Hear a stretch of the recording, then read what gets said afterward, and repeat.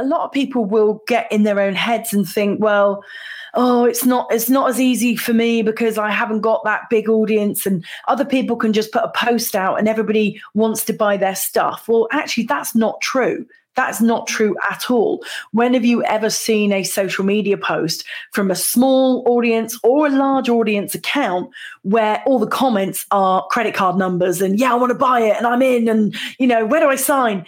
It doesn't happen that way. It doesn't happen that way. It's all about when the person is ready. And so one person can be ready tomorrow, whether that one person is in an audience of 1 or an audience of 1 million. It's all about the person. And so if you've got a small audience, you just have to connect with them.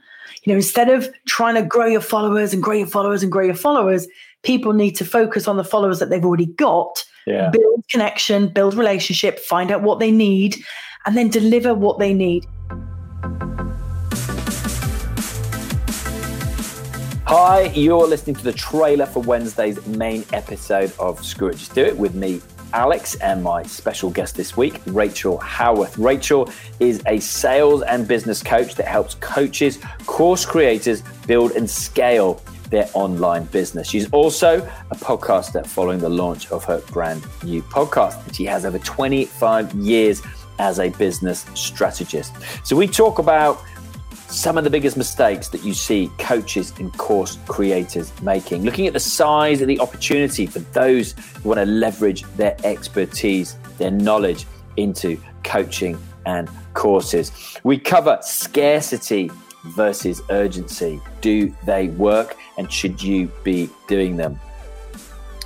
And what's the ideal lead time when it comes to launching anything online, a course, a coaching program? And we also dive into what made Rachael leave 16 years of corporate life at Auto Trader, where she had an annual sales target of £100 million. Join us this Wednesday for the full episode.